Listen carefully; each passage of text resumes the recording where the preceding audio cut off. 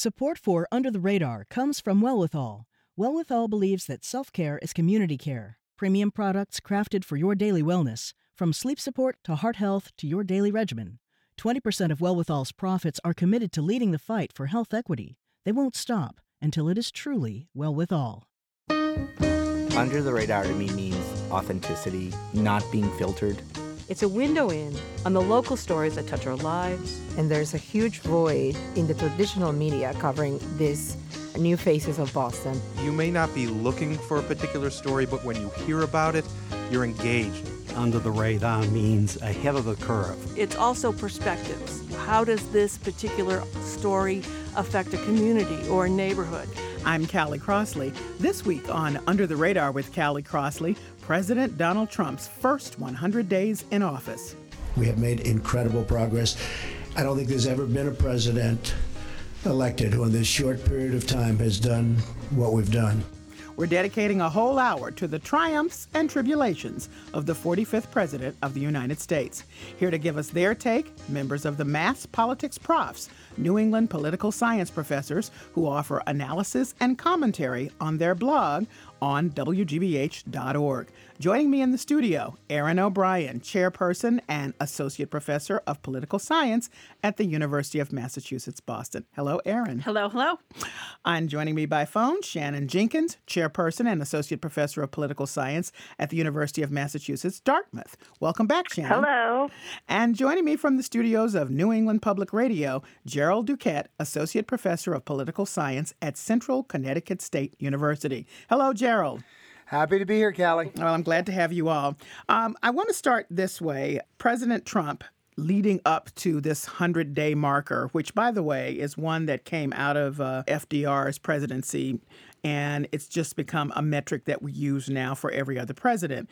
You know, one can argue, and one should argue, whether or not that's reasonable, but there you have it. But he wanted to be able to say within the 100 days, even though he's mad about being judged by this short period of time, that he has accomplished something. And one of the things that he's touted through Sean Spicer, the press secretary, is that he's signed 28 bills so far, which I thought seemed odd to me, but in fact, he has signed 28 bills. Truman signed 55 bills in his first 100 days. So, in fact, he signed the most since Truman. And the next highest was John F. Kennedy, if anybody cares, who signed 26. However, as PolitiFact makes clear, they're bills and they're bills. And so here's some examples of the bills that he signed. Take it for what it's worth. 3 of the bills appointed individuals to the Smithsonian Institution Board, 2 name buildings, and 1 designates a location for the National Desert Storm and Desert Shield Memorial. So that wasn't really what he had hoped to pass in his first 100 days. When he spoke about legislation, I think it's fair to say that he and we thought it was going to be immigration or health care or any of those large topics that he talked about very much on the campaign trail. But here we are. So I want to talk about his 100-day legacy thus far in some thematic ways. And the first one is flip-flop or flexibility. Some people are calling him a flip-flopper for changing his mind around certain things, Aaron.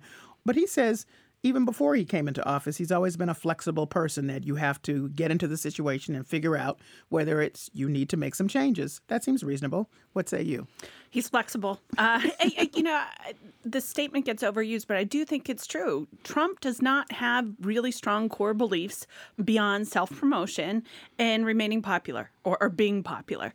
And so he is flexible on his policy positions. The guy's a Democrat who put Jeff Sessions in as AG, right? So that flexibility doesn't necessarily mean good policy or that he's being flexible because he's being bipartisan. He's being flexible because he wants to win things. He wants to sign more bills, bigger bills, much bigger ones than the ones that were enumerated there.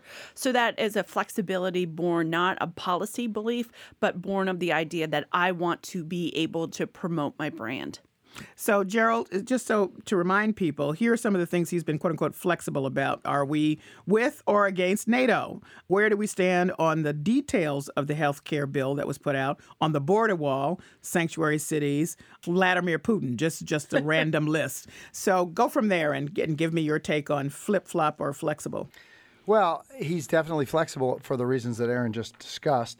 Here's the thing. He's very flexible, but he's also very fond of being very definitive, too. In other words, one of his favorite rhetorical things is to say, well, during the campaign, on day one. So we're sitting here talking about the 100 days, and really, something like half of the 100-day promises were actually day one promises.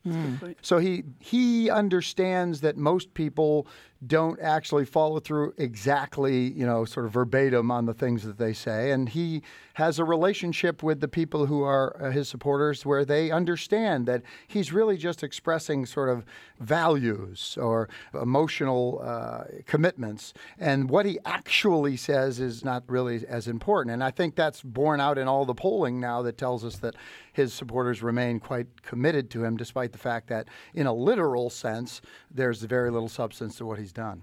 All right, we're going to do a deeper dive about supporters and polls a little bit later. But for now, Shannon, flip-flop or flexible? I don't know if I'd say either. I think just he's learning.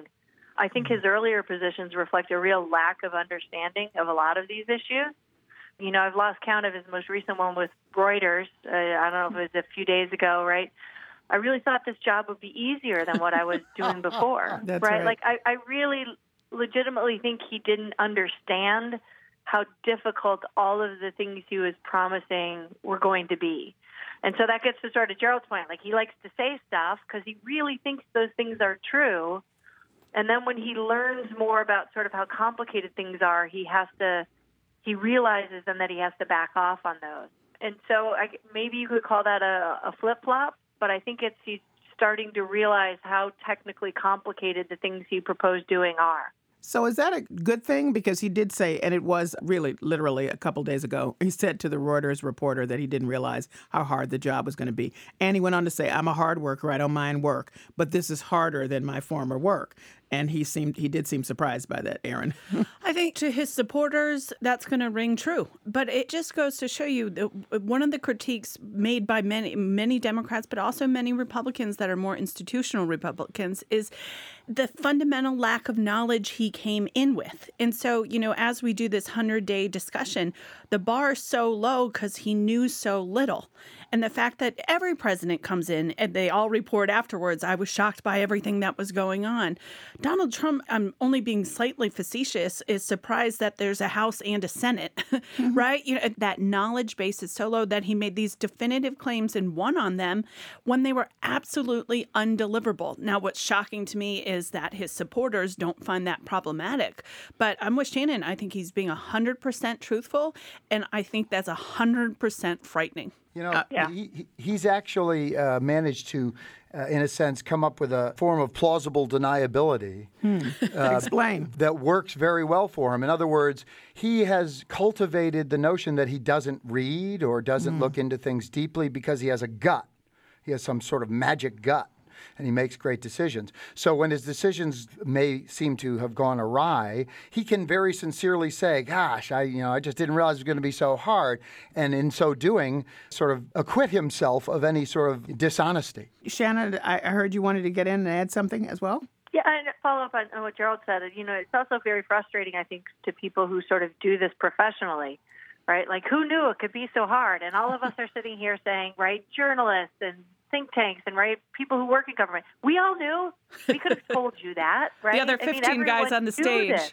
Yeah, did tell him. Did tell him. Not could tell him. We did tell him. Right. But I think though he's not. The people he surrounded himself with have no expertise, right? So they're all sort of winging it as well. And so it's it's scary. You see the 30% cut in the State Department, positions are not being filled.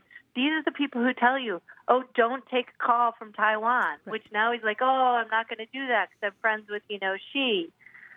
If he would have listened originally to what people were telling him, he would have known that.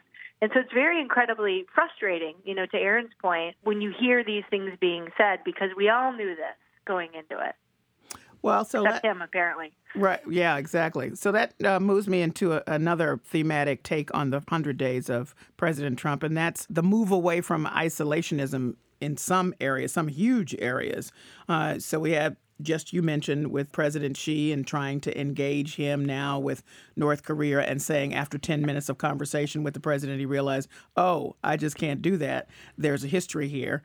dropping bombs in Syria and then the mother of all bombs in Afghanistan after an apparent response to what he saw on TV with regard to Syria, at least, and the chemical attacks.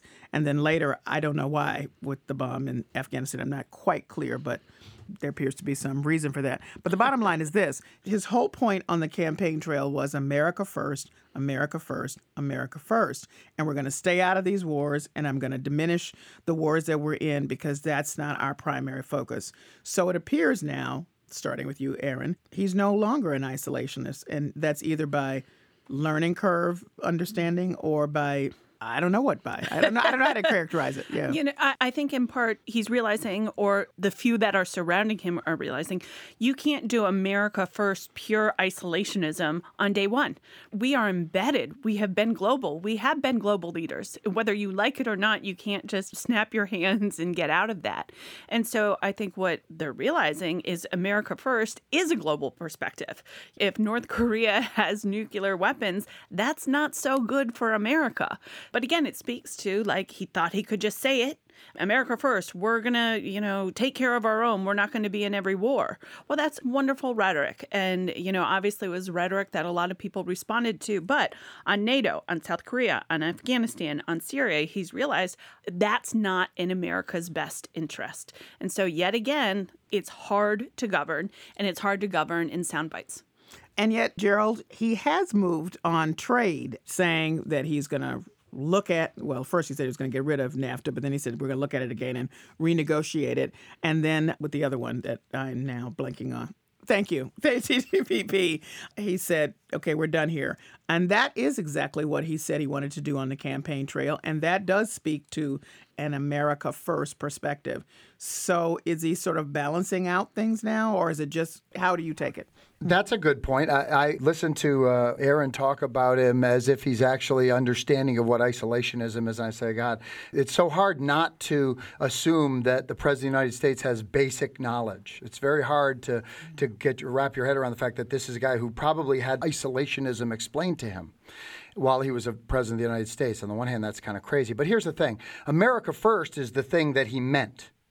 What America first means depends. Right? You have to understand, America first, that's the sincerity, right? He really believes that his decisions, which come from his gut, will always put America first. And he's basically telling his supporters and people, you're electing my gut, and I'm telling you the result will be America first. The rest are sort of details that will be worked out somewhere else. To the degree that he actually mentioned details on the campaign trail, he was really just responding to the sense of the crowd. He was riffing, really, and he was talking in ways that would raise the applause meter. The only thing about that was consistent, of course, is America first. And to him, as well as to his supporters, the content of that idea is very flexible. Shannon. So I want to come back to not just trade, but sort of the broader international policy, because I lived in China for a year. Oh. And watching this and his interactions with the Chinese, it's so clear to me that he lacks a fundamental understanding of how to interact with other countries. Like, I think he thinks that he can go in and I'm going to be tough, and that's the way I negotiate. And so it scares me, the gutting of the State Department, because these are the people that whisper in your ear. They whisper names. They whisper how to approach things. And in China, the concept of face is very important.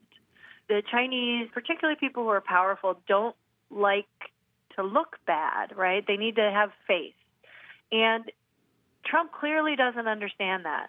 He clearly doesn't understand how he's like a bull in a china shop, right? Running through, and that really scares me, because we're not talking about maybe a hotel deal falling through.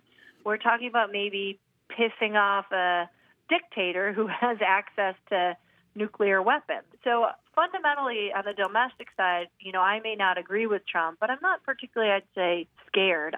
His foreign policy at times really scares me. I saw a quote the other day where he said, well, talking about, North Korea, well, I hope they're rational. Right. Like, oh my, right? Like, no, they're not. Fundamentally, they're not. This is the problem, right? Well, what he said before that, Shannon, what he said before that, though, is what has got a lot of people quite upset, and that is there probably is going to be a major, I'm quoting him, conflict with North Korea. And that sets off somebody. That just scared me looking at that. Yeah. Right. Right. If I were living in Seoul, I'd be pretty darn scared right now. Yeah. Well, on the other hand, I think people have caught on that when Trump says something, it's likely not actually going to happen. But that's people here. Exactly. I don't think people around the world get that And even yet, the show of inviting the whole Senate in like these vans, and then of course the senators walk out, and most of them were like, "What was that?" Coker was the best on there. Like just his face told the story on this, but he invites them. He makes this big show of it. Well, the North Koreans are watching that. Right. To these points, like we know, or most of us know, like this is reality television come to the White House. Well, now it has implications. And let me just he say doesn't before understand nuance. Right. No. Before you jump in, Gerald, let me just say for people who were haven't been paying close attention to this, he took the whole Senate group over to the White House to give them a briefing on North Korea. And when various senators came out of the meeting, or congresspersons came out of the meeting, some were like, well, that was very interesting and we should have gone. And others were like, I don't get it. I don't know what's happening. So just so people know. Yeah. So go ahead, Gerald. Well, my question was, which senator got the rose? That's what From The Bachelorette, if nobody's keeping up with pop culture. Here's the thing. Here's the thing about Donald Trump. Donald Trump is really kind of an everyman character because the average person, everybody, frankly, in most of the elements of their lives, bases their opinions about things they have no specific knowledge about on their own life experience. And so we have a person who's the President of the United States who has a very unusual life experience. In his life experience, there really aren't negative consequences for him, no matter what he says. There's never a decision that will actually cause him to be poor. In other words, this is someone who absolutely works methodologically like the average person would work in a situation where they don't understand. They just go by their life experience. And that produces, obviously, prejudices and superficiality and all the things that we people who are in the business of trying to understand this stuff think of as horrible. But on the other hand, his supporters love it because if they were president, that's how it would go. If you're just tuning in, this is Under the Radar with Callie Crossley. I'm Callie Crossley, and here with me are the mass politics profs, Shannon Jenkins of UMass Dartmouth, Aaron O'Brien of UMass Boston, and Gerald Duquette of Central Connecticut State. You just heard him. We're discussing President Donald Trump's first 100 days in office. So let's bring the negativity up to positivity, at least for President Trump. There is one clear victory that he's had during this 100 days that everybody agrees is a victory for him. And Saturday Night Live made a note of it in one of its recent shows. Oh, Pence. Pence is hard to believe I've been president almost 100 days, and I've already done so much. It's hard to keep track of it all. Read to me again from the list of my accomplishments. Of course, sir. Nominated Neil Gorsuch. God, I love that list. So that was SNL's take on that really is the singular accomplishment. Now, here's President Trump himself referring to this accomplishment. I've always heard that the most important thing that a president of the United States does is appoint people to the United States Supreme Court. And I can say this is a great honor. And I got it done in the first 100 days. That's even nice. Shannon, I'll let you start off. Your response.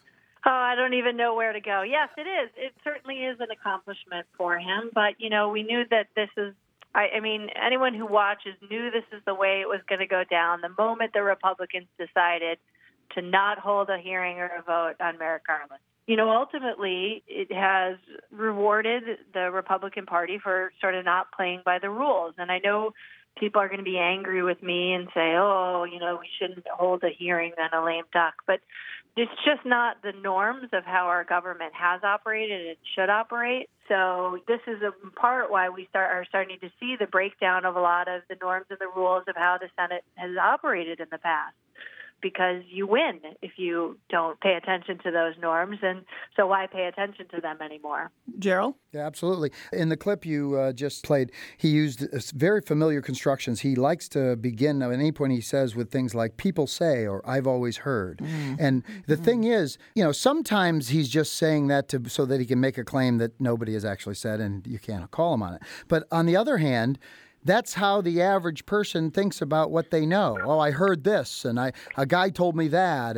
And the thing is, we're dealing with a president who really is basing very serious decisions or very serious conclusions on what people tell him and what he heard, not on any sense of studying it or knowing it, but literally there's no difference that, hey, I heard that guy was a jerk, or, hey, I heard that when you're negotiating over a nuclear deal, you should never eat chocolate cake. Or, I mean, there's no rhyme or reason. He really is just getting information about the most incredibly important and delicate and complicated issues in the exact same manner that he's getting information of no particular value. That may be Aaron, but he gets one in the column of win with Neil Gorsuch. Most definitely. And I think he gets that one. And he also gets, by going nuclear, the nuclear option, meaning, of course, that it didn't require 60 votes or to become, not a chief justice, vote on right, Neil exactly. Gorsuch. Uh-huh. So then he gets Gorsuch, and he gets that. So it makes his next, and by many estimations, most court watchers think he's going to have at least one more justice that he gets to put on the court, and he softened the ground. It's now easier for a true ideologue to come along, and that would change the shape of the court. So that was a victory for him, and the structural change that happened in the Senate, he didn't cause, but he's going to benefit wildly from. So I'd put 2 in his column. My other point on that, though, while this is a real victory, I think Democrats have been really, I mean, you played the Saturday Night Live clip, and I certainly smiled and chuckled, I'm not lying, but I think Democrats, elite media, and others don't poke the bear on some level. When Donald Trump pulled health care, he did pull it decisively. Said, all right, we're done. We're not fighting that. All the reports came out that it was Trump's call ultimately. It's only when he gets mocked afterwards. I mean, the man has the thinnest skin I've ever seen in an elected leader, but it's fact.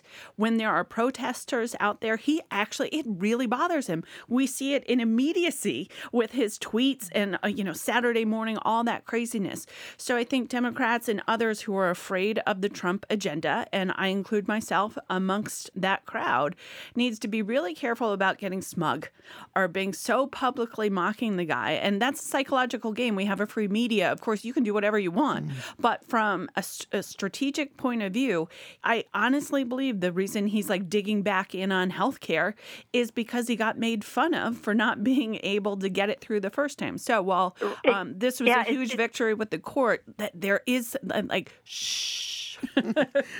Okay. Yes, Shannon and Gerald, I heard both of you. Mm-hmm. Well, I was gonna follow up on Aaron, right? He can't let it go. He can't let losses go, right? And in the Reuters interview, I read that he pulled out maps of the 2016 election. Yes, I saw his victory. Yeah, right? That's true. It was November. Yeah. You won. Move on. There's another element of this. Move on from that. There's another element of this that we have to look and think about. What is his definition of a win? His definition of a win is so superficial. When we talk about a political win as political scientists, we are, sometimes we're talking about it in a superficial way when we're just sort of relating it to how will the polls react. But that's the only way he thinks about it. It's literally, a win is just, I got better ratings, or in other words, victory has no substance to him. That's why he can continue to go back. That's why he can say crazy things. That's why he can have alternative facts. His definition of victory is, I won. It's sort of the internet troll's definition of victory. It's not real victory. It's, I got you and I put you down and I'm the winner. I'm the declared winner. And if anybody comes along and says you weren't the declared winner, he's got to say, no, I am. And he really is an internet troll. So following that, then, he's really very angry with the other courts, not Neil Gorsuch, but with the federal courts for having blocked a number of his initiatives. The travel ban, as we know, got sent back twice, or I don't know where it is now. It's in limbo. They're redoing it. And then most recently, sanctuary cities got rejected. He had threatened to pull funding from so-called sanctuary cities, and a federal judge said no. And he's now on an overt, I don't like the Ninth Circuit Court. Those justices are just biased and political, and And I think a lot of people didn't even know who the Ninth Circuit Court people were. But now, they've been given elevated status because he's so very unhappy about how he's been treated by the courts. Let me just play this comment from Stephen Miller, which this guy is a Bannon acolyte and very high up in the Trump administration. He's young. But I think that what he said right after the travel ban was initially rejected by a federal judge really is the essence of how the Trump administration feels about the judiciary. This is a judicial usurpation of power. The end result of this, though, is that our opponents, the media, and the whole world will soon see, as we begin to take further actions, that the powers of the president to protect our country are very substantial and will not be questioned. Now, a lot of people, Gerald, across the board, ideologically, conservatives and liberal folks, just to be clear, were very unhappy with that statement because they felt that it showed a lack of respect, or it showed disrespect, actually, for the three branches and the impact. And also, it had a heavy tinge of authoritarianism, like we tell you and you do it, and that's the end of it. How did you read that, and how do you see that any of this is going to change in the next 100 days, or for that matter, the first term? Well, I read that as really a good statement from Trump based on his theory of how he should wield power. In other words, there's a lot of good research from a UMass graduate student about the fact that the average Trump voter scores very high on what we call an authoritarian personality index.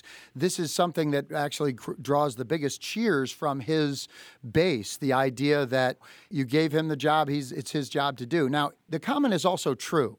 And it's important for us to note that. In other words, it is absolutely true that the president does have a great deal of power to protect our national security.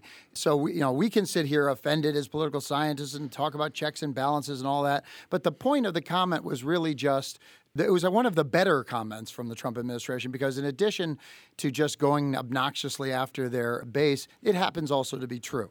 But the part about and will not be questioned, that seemed to be a little... Well, good point. That was just for the base, obviously. Yeah. But it was for the base on the one hand, and it was for us on the other, because now we play our part by saying that that's bad, and that's what he wants us to say, right? He wants us to say, you can't do that, blah, blah, blah, so his base could say, oh, yeah, he can do it, and he'll show you.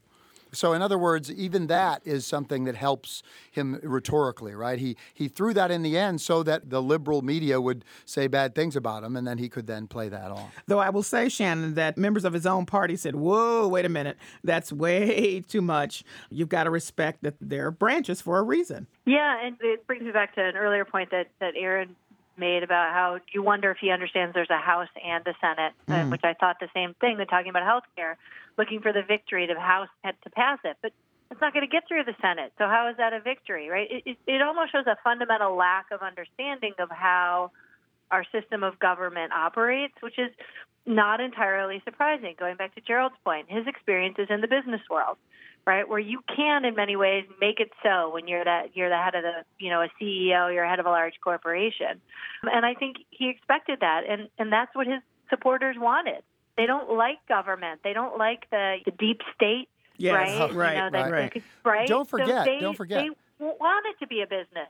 The House passing something can be called a victory. Let's remember the Contract for America, that great Republican rhetorical thing that helped nationalize congressional elections. None of that got through the Senate. All of 8 out of 10 got through the House, and they claimed that was their promise. We'd get it through the House, so that's a victory. So there's no results requirement here.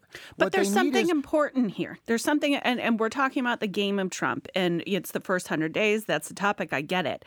But he's attacking separation of powers here with the court, and he's attacking federalism when he's going after sanctuary cities. And so I think we have a responsibility to talk out. Yes, he might not have known all this coming in, but you're the freaking president now, right? And so we can hold you accountable to these structures that have allowed this country to, succeed for 200 plus years. And I think it's a mistake if we play on his turf, on this sort of thing. He wants Excellent to have point. this back and forth. What we need to step back and say is you cannot attack separation of powers and get away with it. You cannot attack federalism and get away with it. This is like intro to political science, and the eyes glaze over when you talk about this in class. Well, now we have these examples of like this is a real deterioration. And yes, it works with that base, but that base is a minority of this country. Absolutely. And actually, the important point here is perseverance on the part of people like us. We have to persevere. We have to. The thing is that he contradicts himself with these grandiose things. Today he'll say something that makes it appear he doesn't understand checks and balances. Tomorrow he'll say. So I mean, let him make more mistakes before we jump on him, because when you jump on every little mistake, you reinforce his narrative. Oh, they're just nitpicking. These aren't little mistakes, though. Yeah, this is kind of big. I think. Well, they're rhetorical. They're rhetorical mistakes. Right. Shannon? I think there's also, there's been a debate among progressives and those on the left, right? Like, let's not attack Trump because Pence would be worse. But among political scientists, I think there's a consensus that, for leftists, Pence's values might be worse. I think he values the norms and the rules of our political system in a way that Trump does not. And so for a lot of us who tend to be on the more liberal side, even though we don't agree with Pence, he's less scary because he respects federalism. He was a governor. He respects the courts. He respects the House and the Senate. And this violation of norms is fundamentally scary to people who study this for a living. He can't get away with the kind of chaos approach that Trump can, and that would add lend an air of stability to the situation, which would be useful for public education and even useful for counter-mobilization. I've heard a number of pundits, and one in particular, characterize these first 100 days with President Trump as really issues around character and chaos, which I thought was interesting, sort of encapsulated a lot of chaos going on. Some of that has to do with the learning curve. Some of that, frankly, has to do with the fact that he doesn't have enough people in certain places still, and there's lots of changes, though I'm told by many analysts that some of the chaos is normal for people who come to Washington and take over at the beginning. But what's really distressing for me are how do I put this? No variability and no verifiability on so many things coming out of the White House. They're just flat out falsehoods. And this is very hard to deal with because you never know. Gerald said, well, one day he might feel this way and the next day he might feel that way. That's true. But along the way, he makes up stuff. The accusing President Obama of a felony and many, many more things that we could mention, which frames right now, for me, the whole discussion about the Russian connections. So you're left to think he's been so odd about Russia and so weird about now Flynn being left out there to dry, which he should be because of many things that he did. But on the other hand, is there more going on? Because you can't trust what's coming out. I share that concern. As you ask the question, it's hard to articulate because it's so different. And I think we're beat down, and it's only 100 days. Right? And I think intentional or not, that has real ramifications. We're 1/14 of the way through for the next 13/14 moving forward. It becomes, where do I focus? When you change every norm so quickly, we're on quicksand. And so my concern is it softens the ground for, the majority of his presidency, which is yet to play out because we don't know where to focus. It's a new falsehood over here. And then the next day it's an attack on federalism and that.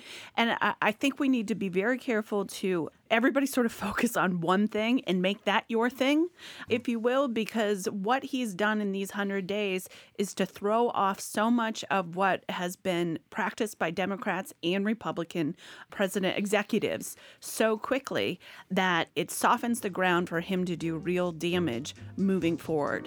I'm gonna hold everybody else right there because when we come back, we'll pick it up.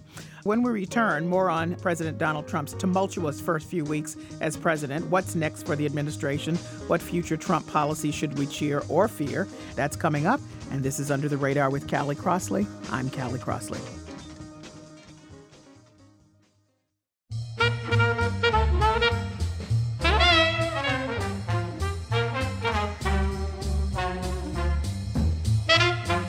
I'm Callie Crossley, and this is Under the Radar with Callie Crossley. And this week, we're dedicating our whole show to President Donald Trump's first 100 days in office. Here to chat with us about Trump's presidency so far are three of the Mass Politics Profs, a group of political science professors who share their analysis and commentary on their blog on WGBH.org. We're speaking with Shannon Jenkins of the University of Massachusetts Dartmouth, Aaron O'Brien of the University of Massachusetts Boston, and Gerald Duquette of Central Connecticut State University. So let's jump back into the discussion literally, Gerald, because you wanted to pick up where Aaron left off, saying we're on quicksand, the ground is softening, we can't trust anything.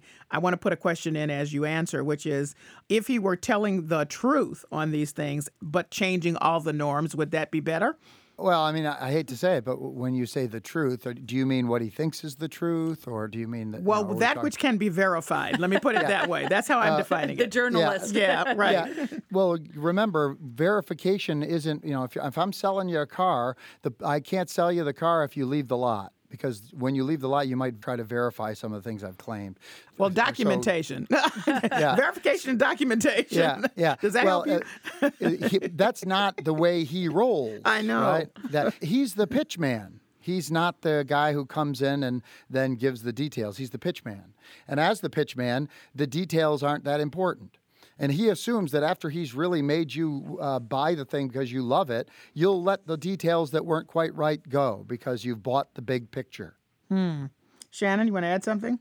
So, well, I want to go back to sort of your original question and proposition. And, part of the thing that's fundamentally scary to me is the withdrawal of transparency.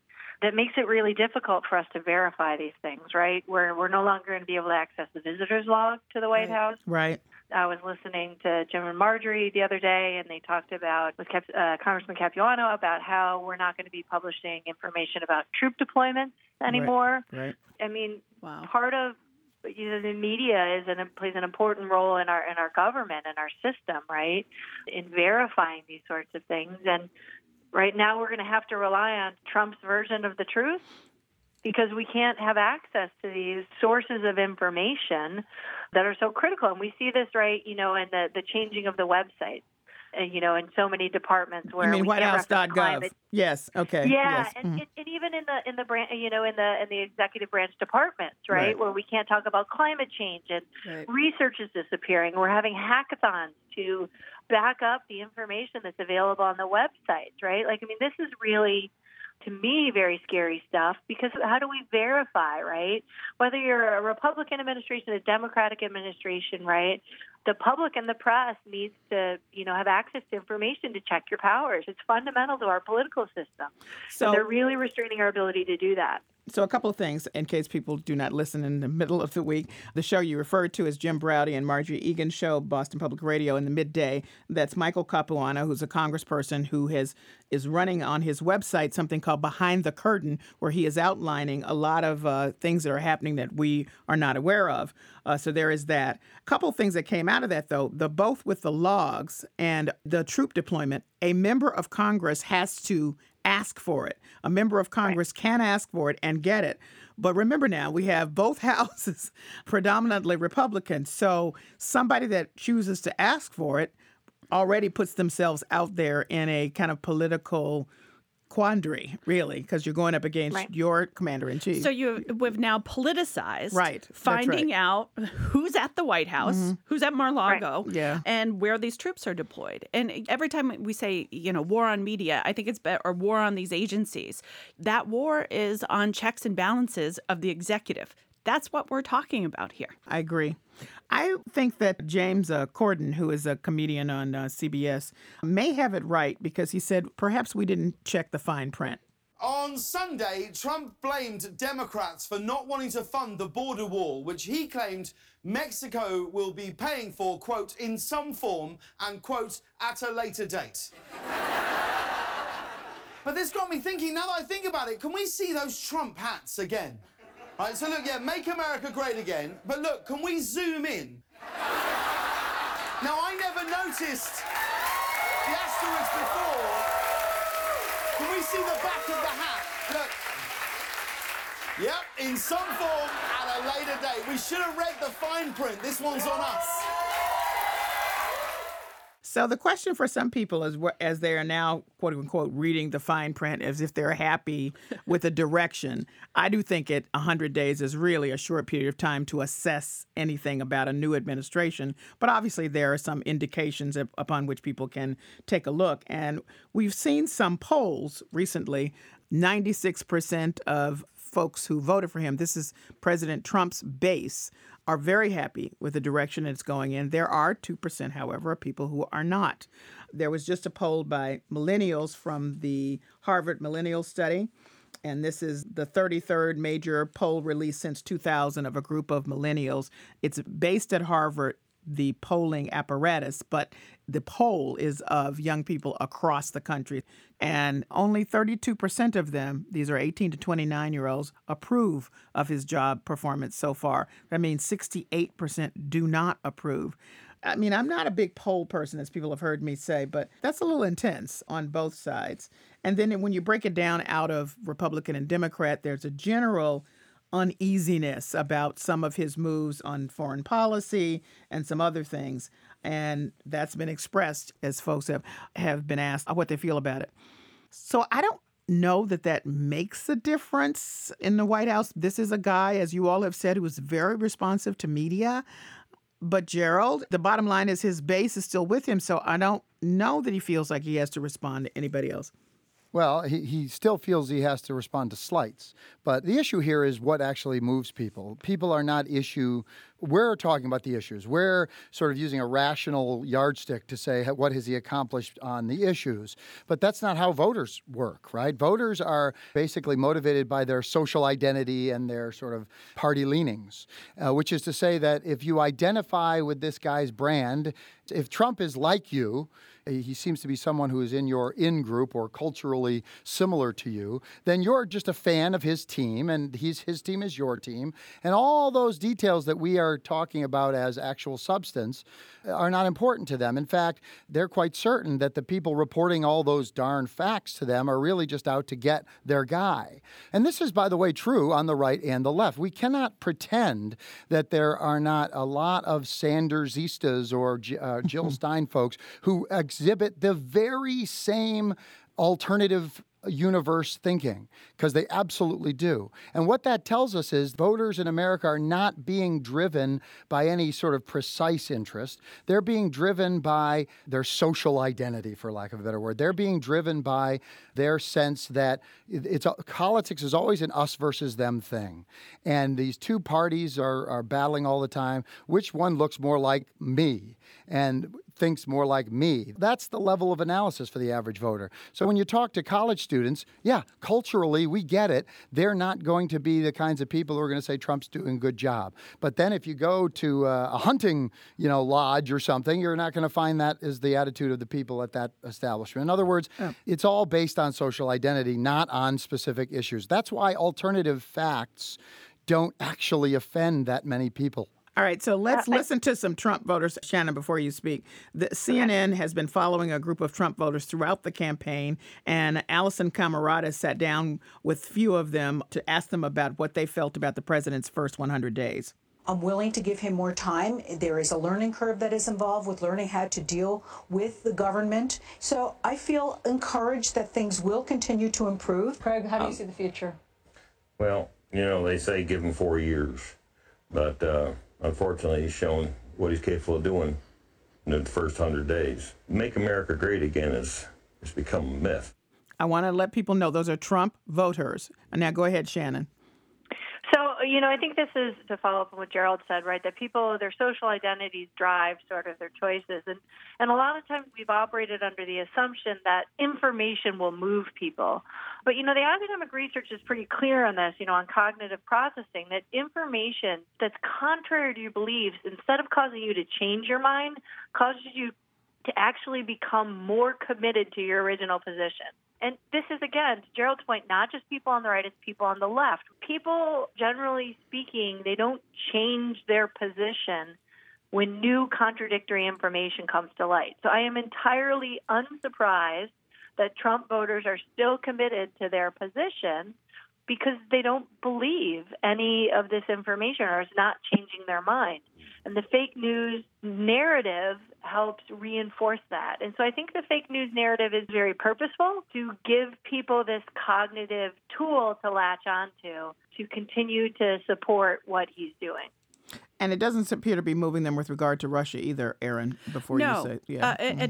What I love about, there's a combination of polls that I find helps give us the whole context here, right? When you ask about Donald Trump, favorable, unfavorable, he has historic lows on unfavorability in the 30s, less than 100 days in, or I guess now 100 days. Mm-hmm. But so he's doing terrible on that. And many on the left, and for the reasons both of my colleagues talked about, are like, okay, great, Trump's in trouble. But then the second level of polling is the one you talked about.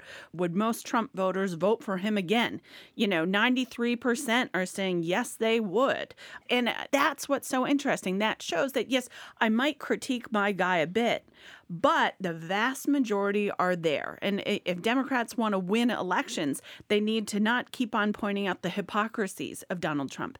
That makes the left feel good, right? Like, if Obama had golfed that much, that's true. And that is, the Democratic base loves hearing that because I happen to believe it's 100% accurate. If Obama had gone to Florida every weekend, true. 100%. Have you moved any voter by pointing out this hypocrisies? No. More than anything, you're just making that Trump voter latch on to him even more. And to your question about millennials, I'm like over the millennial argument. Okay. Right. And, here's what I'm over the Democratic reliance on millennials and the country's getting more diverse. So we're going to win elections. Right. Well, guess what? And some later date. Yes, exactly. Exactly. For 20 years, we've been saying this. And Donald Trump just won. Yes, he didn't win the popular vote, but he won the Electoral College. And so, yes, the terrain of politics will look different. These young people who are predisposed to be against Donald Trump, okay, or the country's getting more diverse, you still have to run really good elections. Mm-hmm. You still have to have policy. You still have to meet people where they are and inspire them. We can't just sit back and wait. The country's changing, so it'll eventually come to us. You have to go to that changing country. And what Donald Trump did is, despite all those changes, he got white working class. He got people who are angry to turn out for him. That's my guest, Erin O'Brien of the University of Massachusetts, Boston. She's a member of the Mass Politics Profs, and she is here, as I am, along with Shannon Jenkins of the University of Massachusetts, Dartmouth, and Gerald Duquette of Central Connecticut State University. So we've talked a little bit obliquely about his war against the media, but it's very intense. He's called the media the opposition party, and that, of course, has made things even more tense out in the world as journalists really try to put forth the information that nobody wants to hear or a few people who support him want to believe, as you've just said very well. So here is our president talking about the press and how he feels about it. The press has become so dishonest that if we don't talk about it, we are doing a tremendous disservice to the American people. The press, honestly, is out of control. Some of the media is fantastic, I have to say. They're honest and fantastic. But much of it is not. The media is trying to attack our administration because they know we are following through on pledges that we made, and they're not happy about it for whatever reason.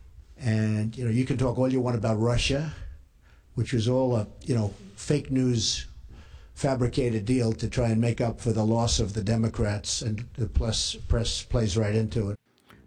So this is both the good times and bad times for journalism, because journalists don't have time to be sitting around complaining about how he feels about us. But the work has become even more intense.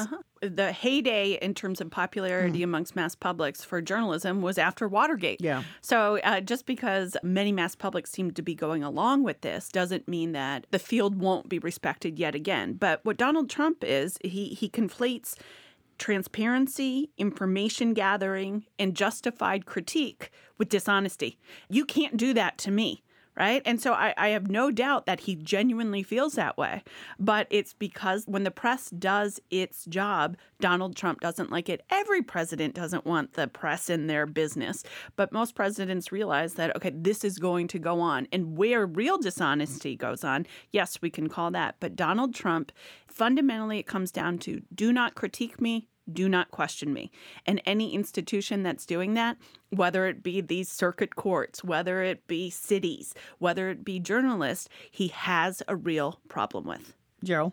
Absolutely. I want to go back to Erin's point about hypocrisy. Hypocrisy is never a substantive argument. But when you are a professional journalist and you are in a 24/7 environment where you have to produce daily, hourly, minutely, you don't necessarily have the luxury of only doing the higher quality stories. It's impossible for a journalist to make a living and not try to make a story out of hypocrisy. But making stories out of hypocrisy is literally dumbing down the public's understanding of politics, because it's always possible to call any politician a hypocrite. It is an absolutely vacuous accusation. So to the point of how do we get through the morass? How do we focus on what's important? One way we do that is we never bother with the hypocrisy argument. We try not to bother with process, and we just focus on actual policy decisions, actual structural pronouncements. But here's the thing. We can do that because we get paid by universities. Journalists have to actually produce a story every 10 seconds. They don't have the luxury of doing that kind of qualitative work. I want to pick up on something all of you have said, and that is this. There's a lot of stuff. What Congressman Michael Capuano is putting on his website, Behind the Curtain, is a lot of stuff people don't know about. And as I have written and spoken about, much of it has to do with harm that is going to the very people that are the base. So as I look at some of these initiatives that have been signed off on, some of these executive orders, they're not going against the ones that he rallied against. They're going against the people standing in front of him that he said he wanted to help. The very first executive order that he signed was one that took away a mortgage credit for low-income and middle-class Americans. So when you report that has nothing to do with hypocrisy, it has to do with policy, as you said, but it doesn't seem to be those people most impacted by these decisions don't seem to be responding to that. And I'm not expecting people to, rise up, but I'm just saying, just to be aware of it, Shannon. Yeah, but that assumes, again, that people are persuaded by information, right? And I'm not sure they are, particularly policy details. So the base watches them and they hear this really abstract thing about some mortgage thing that might happen to them. Or they hear their president giving voice to their deepest feeling, which is the liberal media is dishonest. And it's the latter that's effective because it ties into, to Gerald's point, their social identity and what they truly believe at their core. And, and I see this right on my Facebook feed with my conservative friends who are Trump supporters. You give information from the New York Times or the Washington Post, I don't buy anything that comes from that. And I even saw one of my friends say, well, I don't believe anything that comes out of Snopes. Snopes is a fact check. Right. They're liberal. So even fact checkers like PolitiFact, things like that, those are now liberals too. And so people are not latching on to the policy details because they don't really understand, right? We see stories of people saying, well, I don't care if Obamacare goes away because I get my health insurance through the Affordable Care Act. Right. And or the other way. Or I don't get anything from the federal government, just my Social Security check, right? Right. I want to pick up on that. So Erin wants to jump in. Go ahead, Erin. I want to pick up on that one because I think it's so important. It's about policy design. We've had, since the Reagan era, Suzanne Mettler, a political scientist, calls it the submerged state. Just keep the government out of my Social Security or my Medicare. Or that housing credit, Callie, that you talked about that was taken away from his base isn't associated with government, right? And that's because we have designed our policies. Much of what government does for individuals is not visible. And by doing that, and that didn't used to be the case, like in the Greatest Generation, those who could get those VA home loans and things like that knew it was from their government. Now, so you've got this base that is wildly angry, don't associate the few benefits they get from government with government. So in their minds, and we find this empirically, government's bad, government doesn't do anything for me.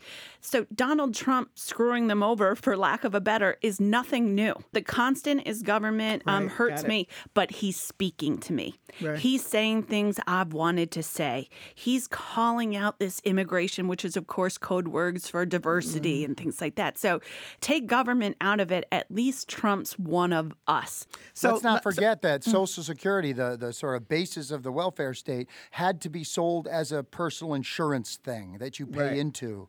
In other words, that's personalized because Americans have always hated welfare. So there's always been this anti-government strain, and it has always required policy design to not offend the sort of anti-state values of Americans. Well, let's look forward in the few minutes that we have here. And if each of you would pick one thing and look forward and which way you expect it to go in the next 100 days and more.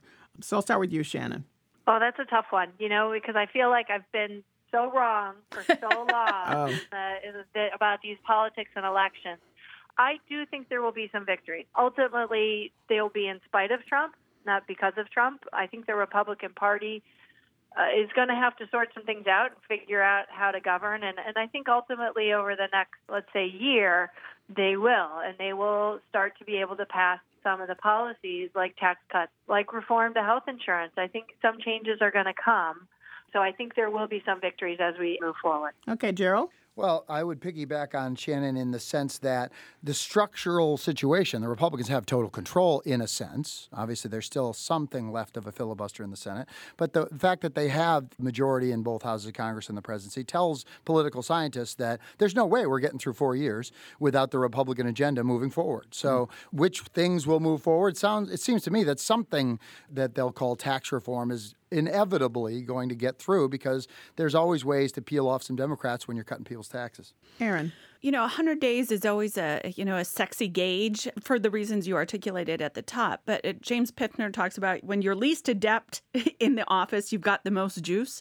So that's not exactly how he says it in academic writing. But I'm most interested in the benchmark of midterm elections because which is next year for people who don't know that, right? Yeah, correct. Okay. Because it is traditionally the case that the president's party loses a lot of seats in those midterm elections. And, we saw at that race, at the congressional runoff race, or now it's a runoff, in Georgia, that a Democrat way overperformed, but also didn't reach that 50% threshold. So I'm not entirely convinced for many of the reasons we've been talking about. 2 years ago, I thought we were polarized. I'm like, that's nothing. Yeah, that's true. So I'm fascinated about midterm elections, thinking that I don't think Donald Trump is going to have the losses that many people are predicting. Well, I will say that I think that some of what's been laid out underneath Jeff Sessions, the Attorney General, with regard to criminal justice is going to start to blow up, not in a good way. And I don't know where it takes us, but while we weren't looking or not paying attention, there have been a number of executive orders and movements and bills that have really undermined consent decrees with the police departments and all kinds of other, what I thought was progressive movement in trying to figure out how we're going to get along as a community between police and neighborhoods. And I don't know what's going to happen there. So I just want to put that on the table, and we shall see. One big victory, some maybe not so much, but he signed 28 bills. I just want everybody to know. And he went to executive orders. That's right. That's a lame duck move. Right? That's when executive orders, he has total control. And he said he wasn't going to do it, but of course he had to do it. But Gerald has told us, stop talking about hypocrisy. And so we will at this moment. And I will thank all of you for joining me. Thank you for having us. Thank you. Erin O'Brien is chairperson and associate professor of political science at the University of Massachusetts, Boston. Shannon Jenkins is chairperson and associate professor of political science at the University of Massachusetts, Dartmouth. And Gerald Duquette is associate professor of political science at Central Connecticut State University. Together, they are members of the Mass Politics Profs. You can find their blog at blogs.wgbh.org/masspoliticsprofs. Well, that's it for this edition of Under the Radar with Callie Crossley. Join us next Sunday at 6 p.m. for the stories you may have missed. In the meantime, you can find our show and links to stories we discussed today on the web at news.wgbh.org/UTR. Listen to our show on the WGBH app and take UTR with you. Subscribe to our podcast on iTunes. Please write to us at undertheradar@wgbh.org. Our engineer is Doug Sugarts. Andrea Aswahi is our producer. Under the Radar is a production of WGBH.